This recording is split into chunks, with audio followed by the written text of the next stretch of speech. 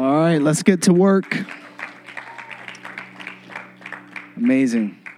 Man, y'all look so pretty and handsome out there this morning, as always. Someone said, shucks, I flattered them. Hey, let's go straight into Ephesians 3:12. We're in our second week of a series entitled The Winner's Circle. We're going to teach you how to win in every area of life for the next 4 weeks.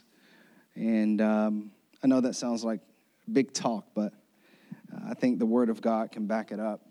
So, the anchor scriptures for this series is Philippians 3:10 through 16.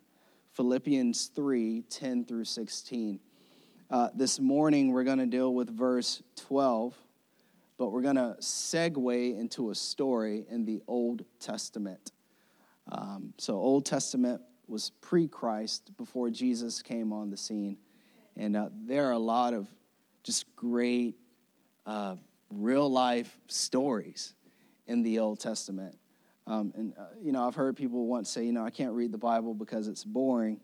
And I always tell them very kindly, the Bible isn't boring, you're boring.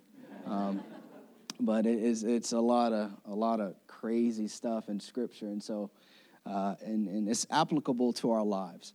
So Philippians 3:12 says this: Paul, who wrote back to the church in Philippi, a church that he started. Philippians was actually his most joyous letter. We're going to be doing a series next summer entitled Summer Bliss.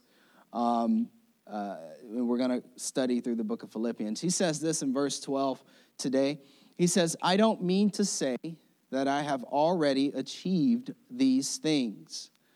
Paul wanted to experience the power of Christ's resurrection in his life. Like, he didn't want to wait to die and then be raised from the dead. If you are a follower of Jesus, if you die before Christ comes back, Christ is going to come back, and your soul is going to meet your body wherever it is, and you're going to rise from the grave. You're going to resurrect. You're going to be raptured into heaven to be with God.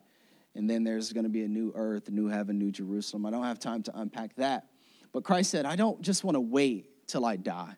I want to live every day through the power of God. He says, I haven't already achieved these things, or that I have already reached perfection, understanding that following Jesus is just that. It's maturation. It's maturity.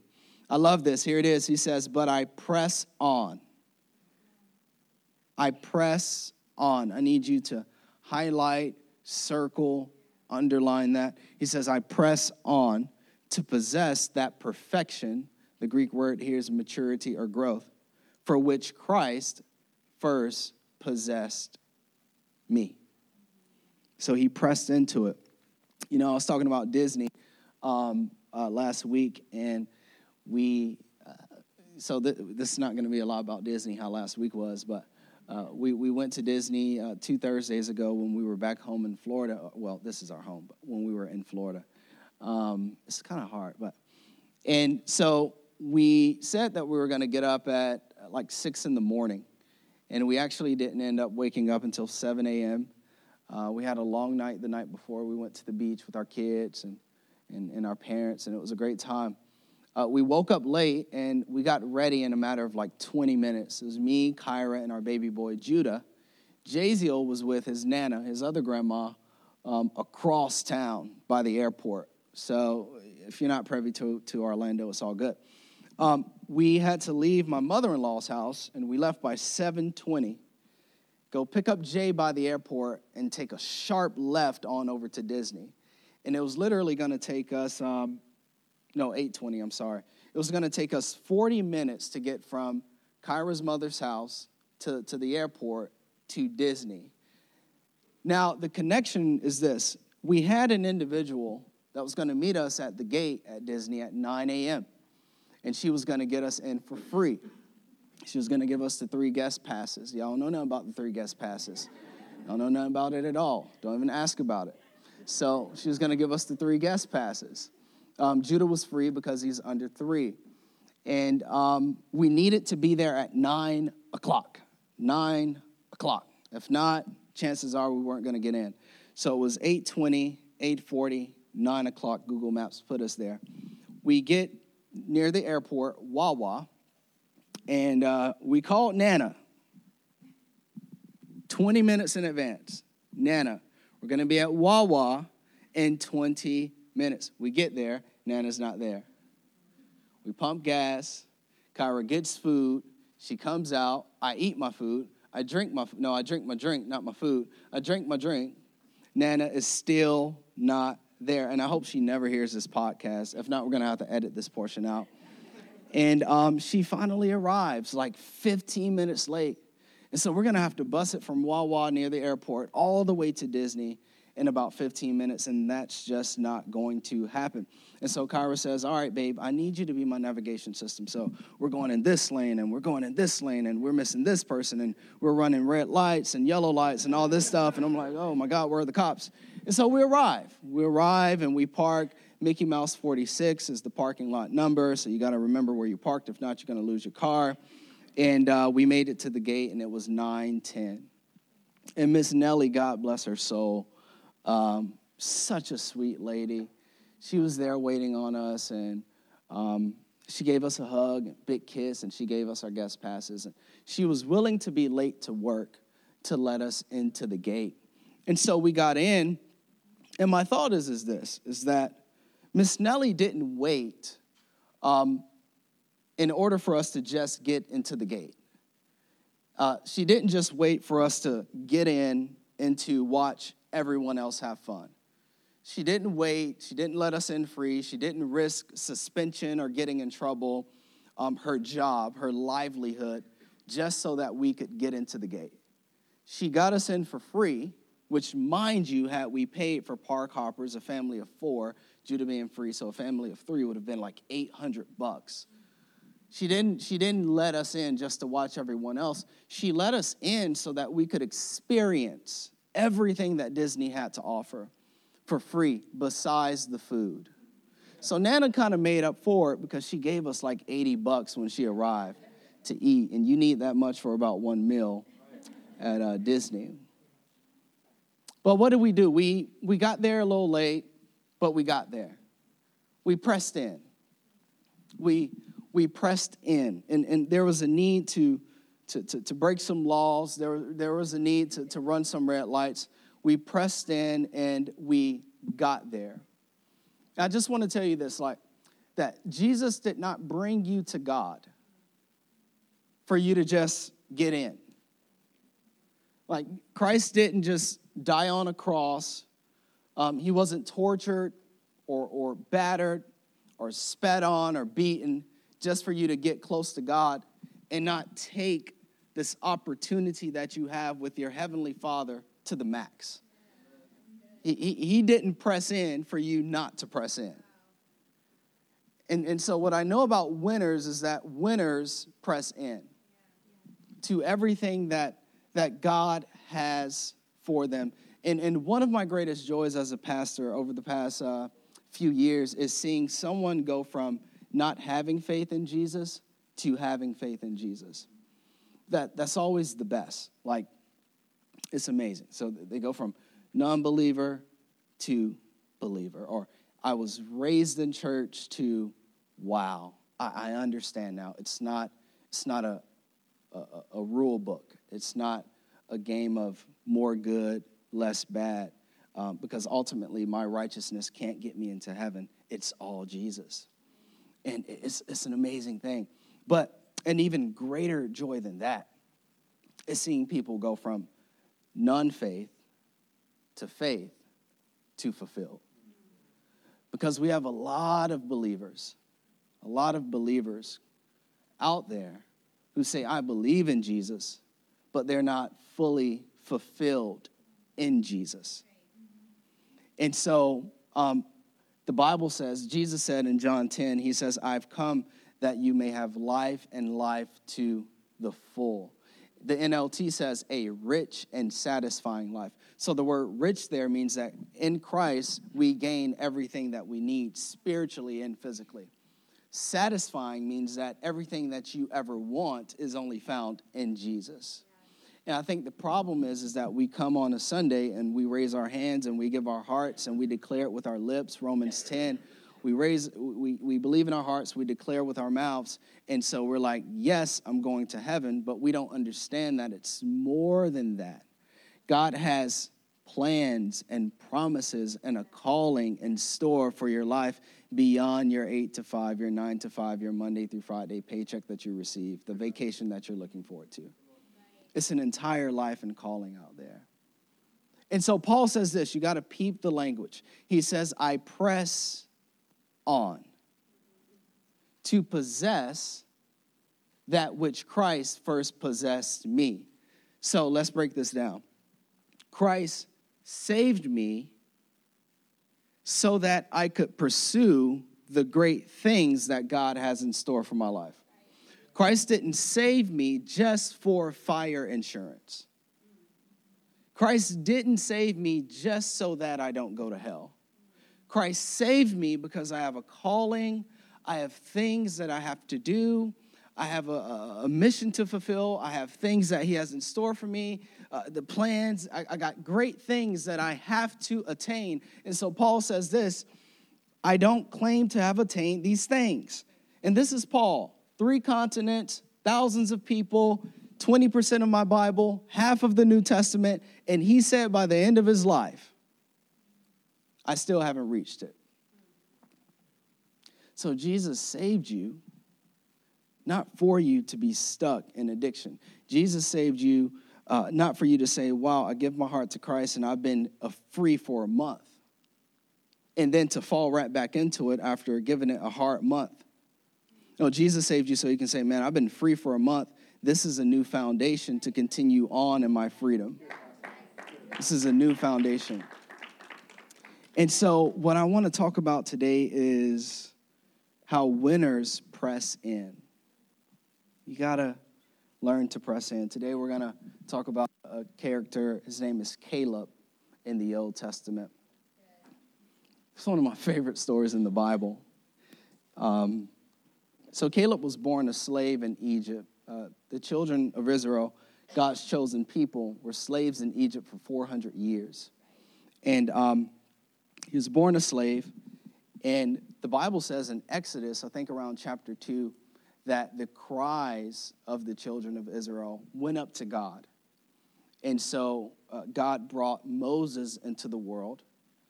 His name means out of water, a deliverer for the children of Israel. He was actually raised in Egypt. He killed the man. He ran to the wilderness for 40 years, and God spoke to him out of a burning bush, sent him back to Egypt to deliver his people. And so God promised them that I'm going to take you from Egypt. The word in the Hebrew means sin. I'm going to take you out of sin, out of the bondage of sin, because if you're not in Christ, you're bound to sin. And I'm going to take you to a land flowing with milk and honey. And that was a descriptor of the fact that the land of Canaan, which God had set aside for Abraham, their father, was a land where they would lack no good thing. Everything that they ever needed and wanted was going to be in Canaan. So this is a shadow of Jesus Christ. Canaan, the promised land, is a shadow now, New Testament, of Christ. And so Moses comes, they get delivered from the edge of Egypt to the edge of Kadesh Barnea. This was an 11-day journey from sin to the promised land. While they're in the wilderness, Moses sends in 12 spies out of the 12 tribes of Israel from Jacob's sons. Jacob had 12 sons, 12 tribes of Israel. And 12 of the spies go into Canaan. They spy out the land. I mean, they're bringing back grapes the size of their heads, and they're having to carry all of this goodness and all this stuff back into the wilderness to show the children of Israel that God's promises are true and fact. And so they get back and they report to Moses what they saw. And 10 out of the 12 report that we can't do it.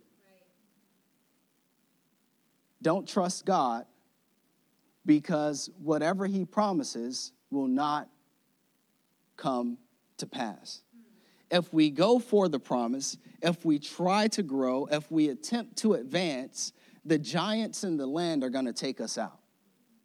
10 out of the 12. So Caleb silences like 1 million people, and he says, look, guys, look, please, like, let's reason about this. Let's really talk about this God thing.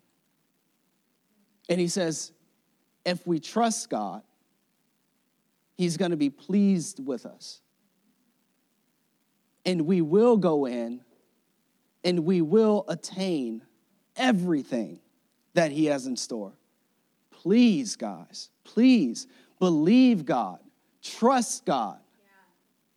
Yeah. It's not about rules. It's belief and it's trust and it's faith and it's following him even when you can't see what's out ahead. Trust him.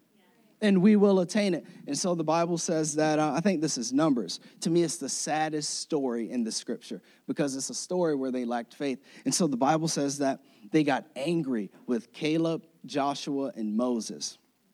And God had to take those three specifically and hide them from the people because the people were so irate that they were trying to encourage them to follow God. They're like, no, we're not going to follow God. We'd rather be slaves in Egypt. We'd rather go back to what we know instead of going into everything God has called us to. So God had to hide them. And then God went to Moses, who was at that time the man of God. And he said, everyone that's of military age in this generation will die in the wilderness. He says, my anger is against them because they won't believe me. And so what was an 11-day journey became a 40-year lap. So they spent 11 days and it went to 40 years of granddad died, mom dies, older uncle and auntie and cousins and brothers die out. Because God said that not one of them besides Joshua and Caleb will enter the promised land.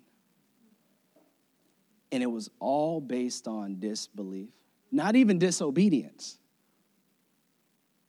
I mean, we were running red lights.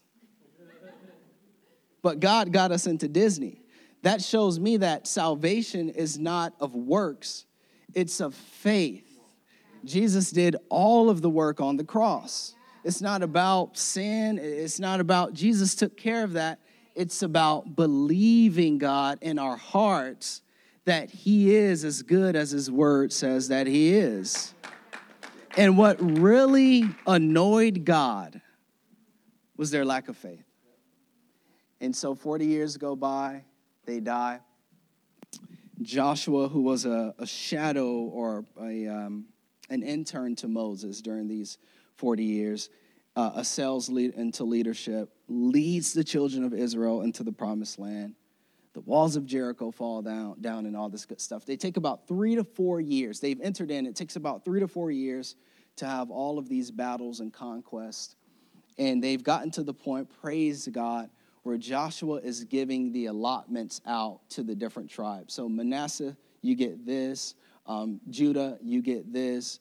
Benjamin, you get this. God put this aside for you through Moses. And it comes to the tribe of Judah. And Caleb walks up, because Caleb is a part of the tribe of Judah. He was top dog. He was 85 at this point. And he walks up to Joshua. And this is the narrative where we step in. Go with me to Joshua 14:6 through 9. Is that okay so far? I feel like I got to give you some context. Can't just come up here on Philippians 3:12 and break it down. That'd be source texting. So I wanna veer off. I don't even know where Joshua is, and that's my first name. Yeah, I know it's on the screen. So it says here, a delegation from the tribe of Judah. I like to read from the Bible. There it is. Led by Caleb, son of that person, came to Joshua at Gilgal. And so it says this here. Caleb said to Joshua, remember what the Lord said to Moses, the man of God, about you and me when we were at Kadesh Barnea. I was 40 years old when Moses, the servant of the Lord, sent me from Kadesh Barnea to explore the land of Canaan. And Joshua's probably like, I was there too. What you talking about? I returned and gave an honest report but my brothers who went with me frightened the people from entering the promised land. You're going to have friends that are going to say, hey, that church stuff is weird. I wholeheartedly followed the Lord my God. So that day Moses solemnly promised me, the land of Canaan on which you were just walking will be your grant of land, and that your descendants and that of your descendants forever, because you wholeheartedly followed the Lord my God. So Moses told Caleb, look, I get it. Well, even Moses died. He had an anger issue. Moses was supposed to make it in, but he didn't. And the Bible calls him the greatest prophet to ever live.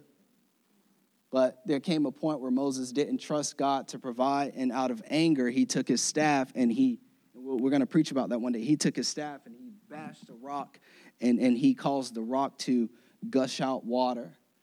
And because he didn't trust God. Even leaders of God can fall into this. And so Joshua enters in. Moses promised Caleb this.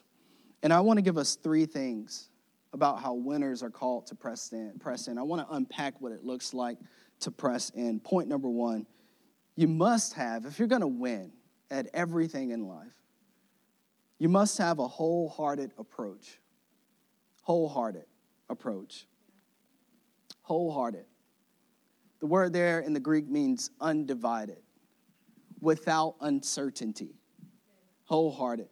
They often say in life that you are either in a tough season, you are leaving a tough season, or you're about to enter into a struggle. It's always revolving.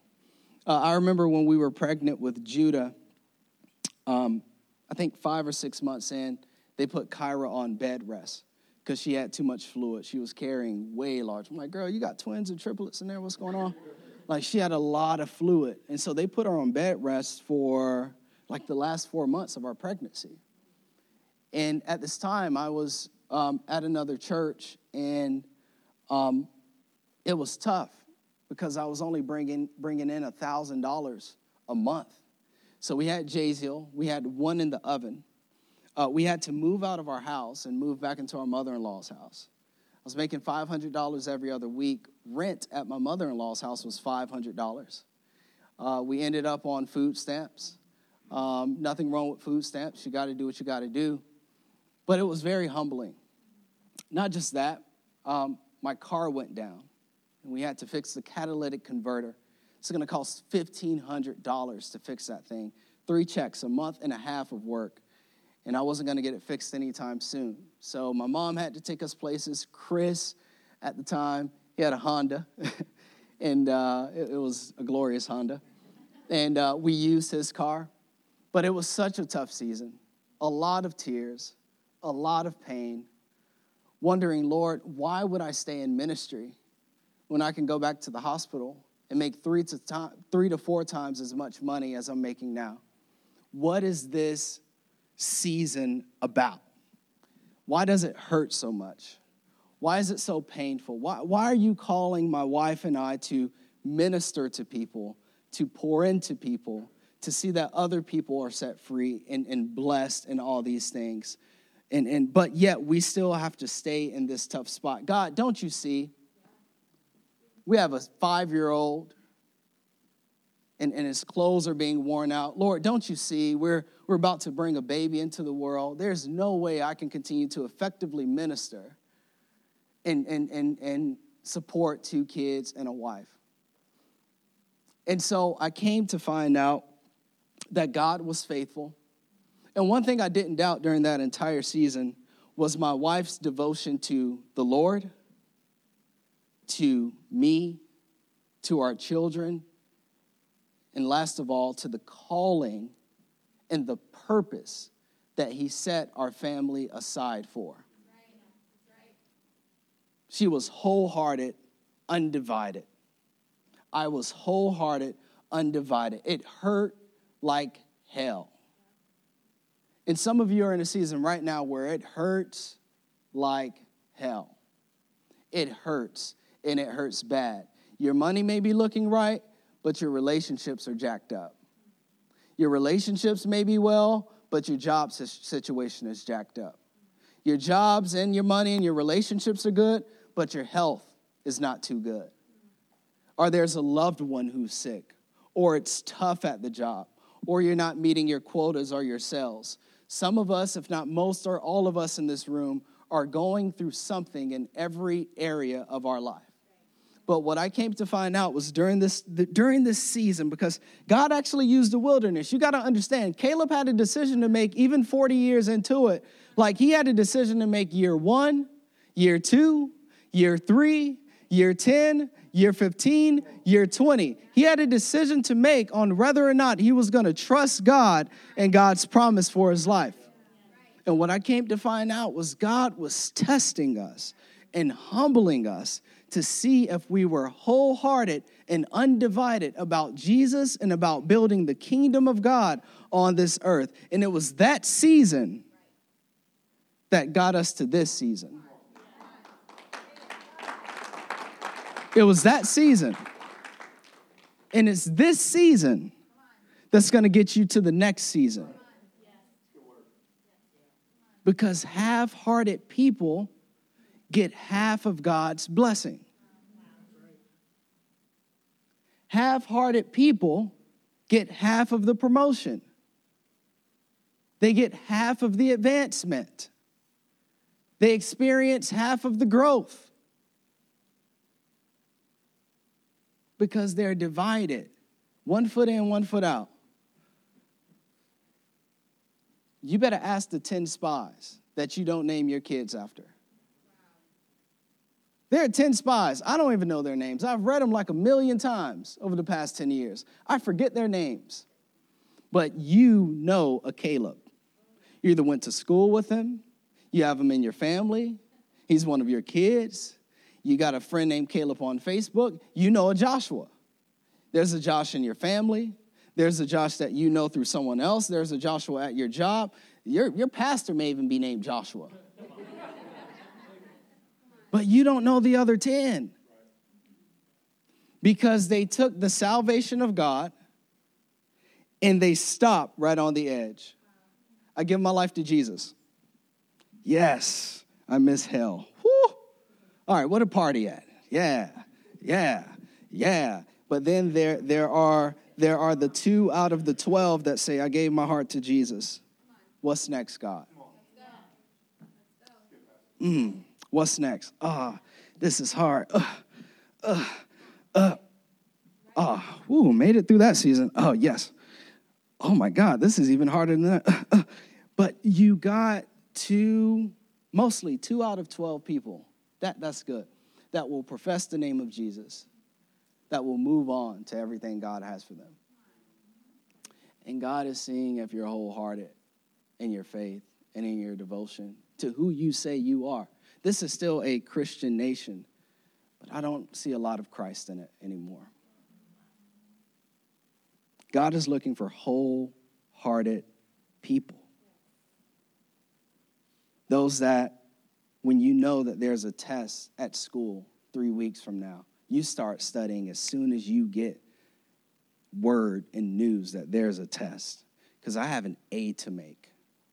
I have a next class I have to advance to. I have God's glory that's at stake.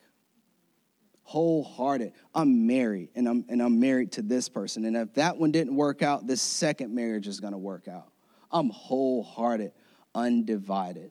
I have kids. And my priorities have to align around their health and their growth. And my schedule has to align. I have to be home at a certain time. I got to read the Bible with them. I have to pray over them. I got to have fun with them. I got to take them to the park. I got to kiss on them. I got to build them up. I'm wholehearted. I'm all in. And what this society lacks is whole hearts. If you're going to win, you got to be wholehearted. And everything God is looking for wholehearted people. If you're going to win, you got to have a not enough attitude. When you press in, you got a not enough attitude. And it says this, Joshua 14:10-11 says, now as you can see, I love it. Caleb is pressing into Joshua's behind. He says this, the Lord has kept me alive and well as he promised. for all these 45 years since Moses made this promise. He used the word promise twice in one verse. Even while Israel wandered in the wilderness. Today I am 85 years old. I am as strong now as I was when Moses sent me on that journey. And I can still travel and fight as well as I could then. This joker, man, not enough attitude. And I fear that 8 to 5 has become enough. I fear that 2 or 3 vacations in the summer has become enough. I fear that for our generation because we no longer have anything to fight for. Everything is handed to us. And the very things that we're blessed with can sometimes be the things that stop us from growing even the more. You have to have a not enough attitude. Desmond Doss was a combat medic in World War II, and he was a believer in Jesus Christ. He followed the 10 Commandments to a T. And so he vowed to never kill anyone. And he entered into the military, and he told his commanding officers, they put him in one of the rifle infantries. And he says, no, I'm not going to use a rifle. And they got upset with him. So the military took him to trial for it. They actually wanted to kick him out of service. For whatever reason, he wins the trial. And he's going into World War II against the Japanese army with no weapon. He's a combat medic. He doesn't want to kill or shoot anyone. He's strong in his convictions. So in May of 1945, U.S. soldiers approach Okinawa, Hacksaw Ridge, and they're gaining ground on the Japanese army. And so Japan's last line of defense on this particular cliff is just to go all out and attack the U.S. Army, because if they get this, they're pretty much going to win the war. So Japan just ambushes America. They're climbing up the cliff, and as soon as they set foot on the cliff, here's Japan, grenades and bullets and all this stuff. And so Desmond sees this person go down and this person go down, and his friend over here and his commanding officer over here, and everyone's on the phone. It's a movie about it. It's called Hacksaw Ridge. You really got to see it. If you've seen it, it was a blessing. And so they say, retreat, draw back, go back down the cliff. Desmond Doss disobeys the order. And he goes back in towards the fire, towards the danger, towards the struggle, towards the fight. He goes back in and he saves one. He patches him up and he gets him back to refuge. This sucker he created a harness to get certain men down. While bullets are flying across his head, he creates a harness getting men down, and he's looking around and he goes back in. Got to get one more. Got to get. And he gets 3 and he gets 4 and he starts to pray this prayer. He starts to say, please, Lord, help me get one more.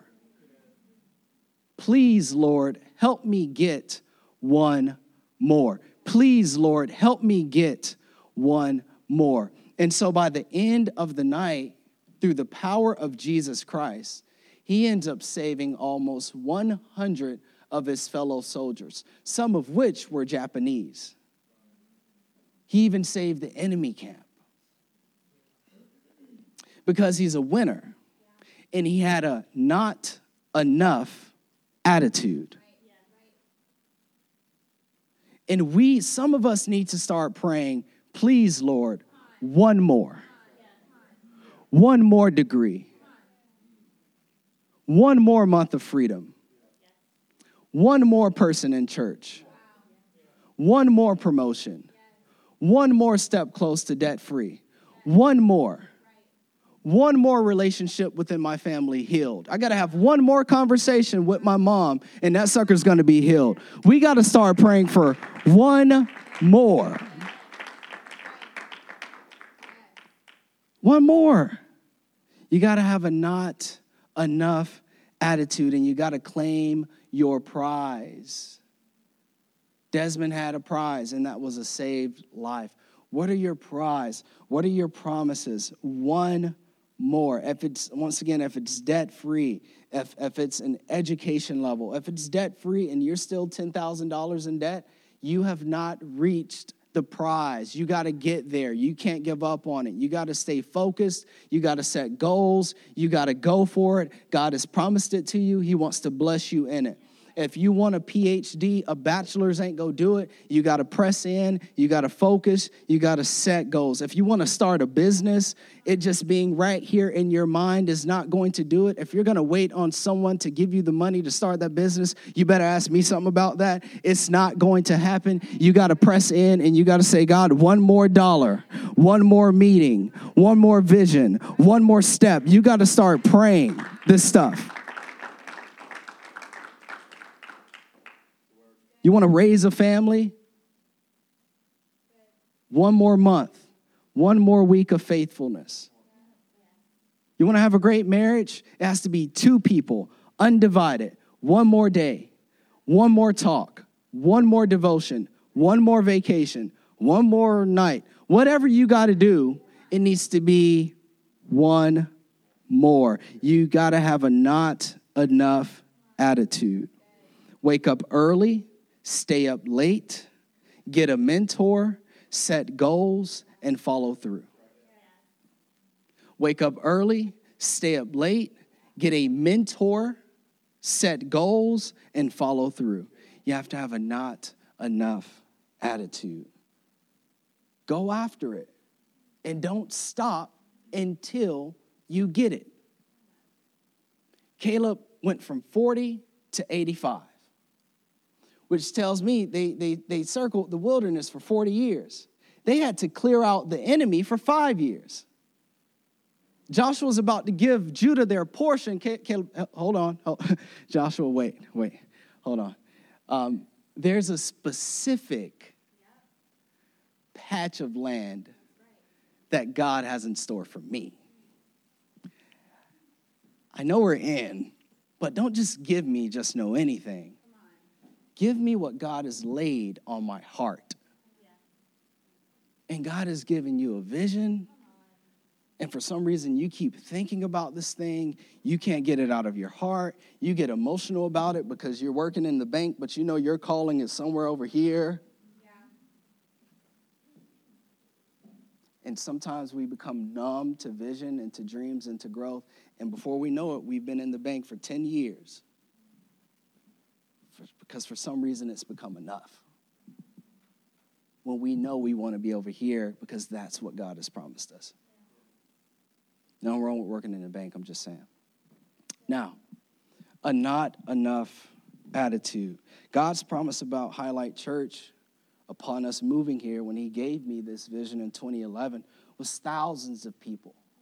Thousands have changed lives. We just served in a home yesterday where we served amazing mothers and their children who are going through a tough time. They're running away from domestic abuse situations, and we serve their children. We set up ice cream bar and games and face painting, and we just brought joy to that community of I think it was like 7 or 10 children and 9 or 10 mothers. It's a small start, but we want to continue to do that. And we talk a lot about Houston and Hurricane Irma. My heart is for Florida. I was born and raised in Florida. But guess what? Right here in our backyard. One more life. Get a heart for your city. One more salvation.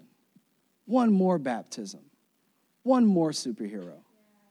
We've given thousands of dollars to this school. We're going to start giving money to family services. More money. There needs to be met. And I'm telling God every day, you called me when I was 23, when I was 21. I'm 30. And I'm just as strong today as I was when I was 21 years old. And you got to get a not enough attitude in your faith. It's not enough yet. Number 3, if you're going to win, you got to face your giants. Press in and face your giants. Caleb. So give me the hill country that the Lord promised me. You will remember that as scouts, we found the descendants of Anak living there. Go to the verse, please. Yeah, you're good. Thank you. living there in great walled towns. But if the Lord is with me, I will drive them out of the land, just as the Lord said. I love Caleb. He said, if God is with me, I'm going to drive them out of the land. And he says this, so Joshua, now the Anakites were the very beings that the 10 spies were afraid to confront. God called them to take something that he had already set aside for them.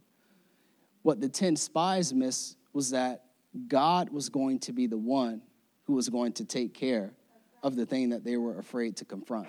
But God needs to use you as a vessel to confront it.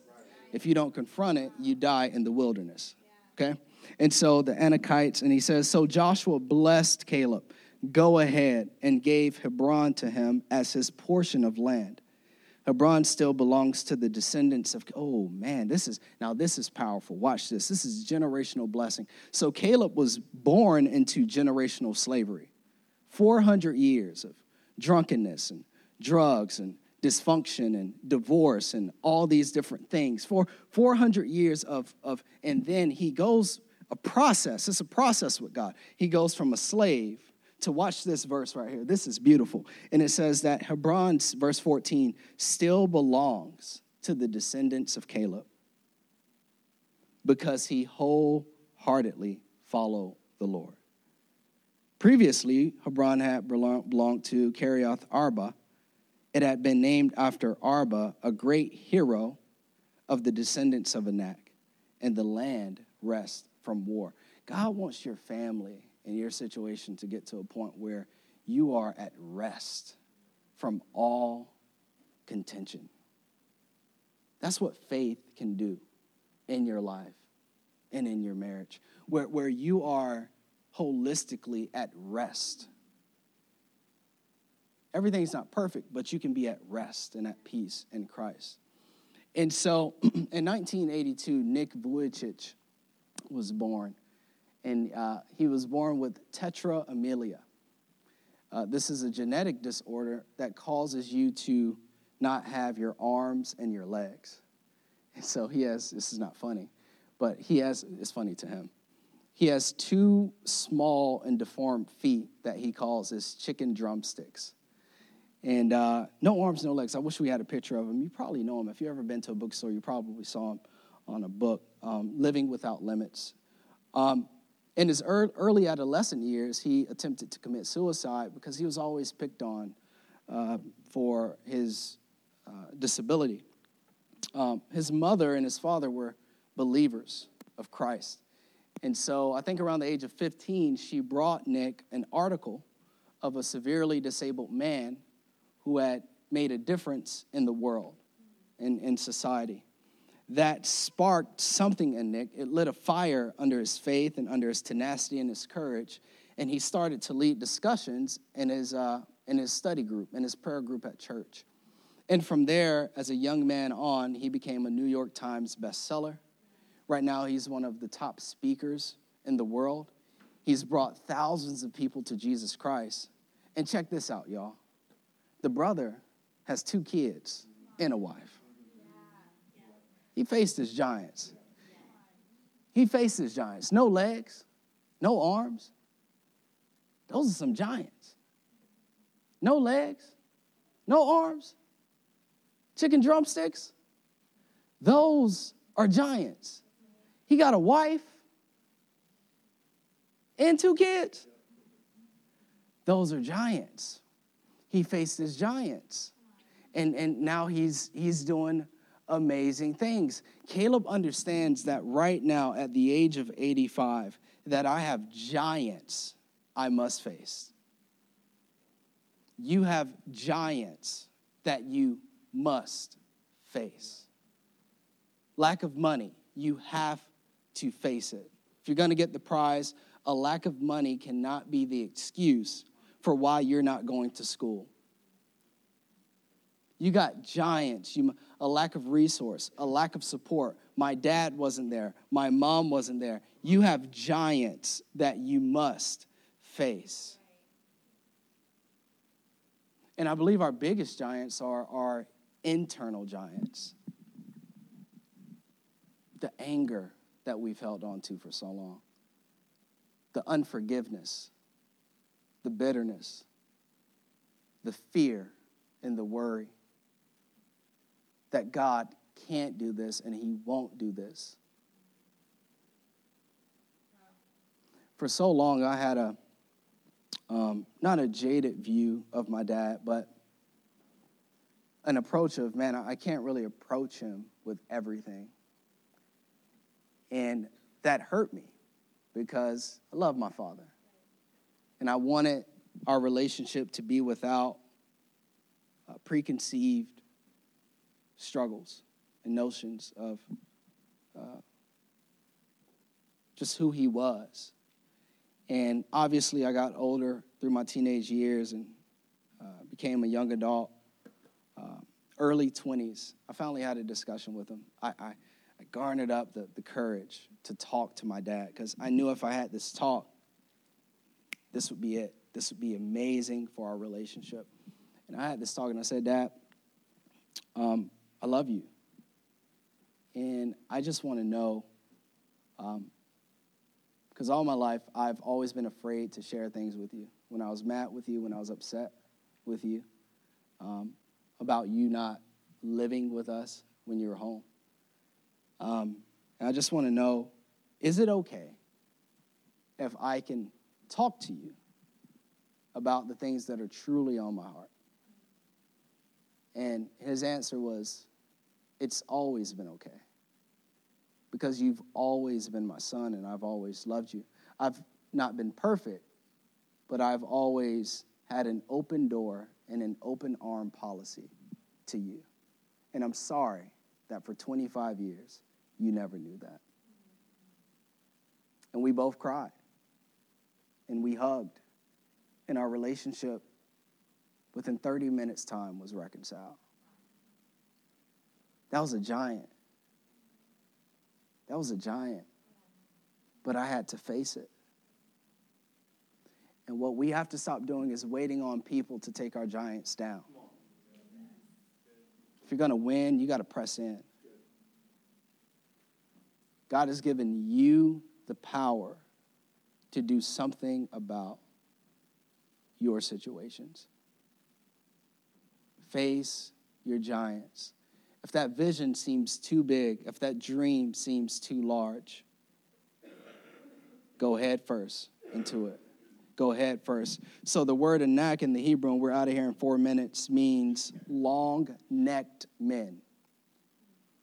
So these were giants. These men, historians believe, were anywhere between 8 to 10 feet tall. And Caleb went in and he faced his giants. Press into your giants because they stand between you and the promise of God in your life. And maybe this ain't for you right now, because maybe you're on a mountaintop. But as I said, life is as such. You're either in a struggle, coming out, or you're about to enter in. And one thing the wilderness can do, if you're not careful, is the wilderness can have you in a place for years if you don't choose to press into your giants. If you don't choose to have a not enough attitude. And I am praying for you this morning that you would press in and that you would have a not enough attitude for those relationships you want to see healed. Your mom, your friend, your dad, whoever it is not going to come with the reconciliation. You as a follower of Jesus have the responsibility to approach that person and reconcile that situation. It may cost you $100,000 to get that business off the ground. You may only have $5 to your name. But when you face it, the resource will follow the vision. If you have a vision, the resource will follow. Philippians 4:13 says this. For I can do everything through Christ who gives me strength. Caleb understood this. Pull up Joshua 14 again for me. 12 through 15. Caleb understood this. Verse 14. No, verse 12. So give me the hill country the Lord promised me. You will remember that as scouts, we found the descendants of Anak living there, walled towns. But if the Lord is with me, I will drive them out of the land, as the Lord said. And to this day, to this very day, Caleb's descendants still own that territory. If you're going to win, you got to press in. Someone say that. If I'm going to win, I got to press in. If I'm going to win, I got to press in. If I'm going to win, I got to press in. Some of you didn't say it, and because of it, you're not going to win in this season.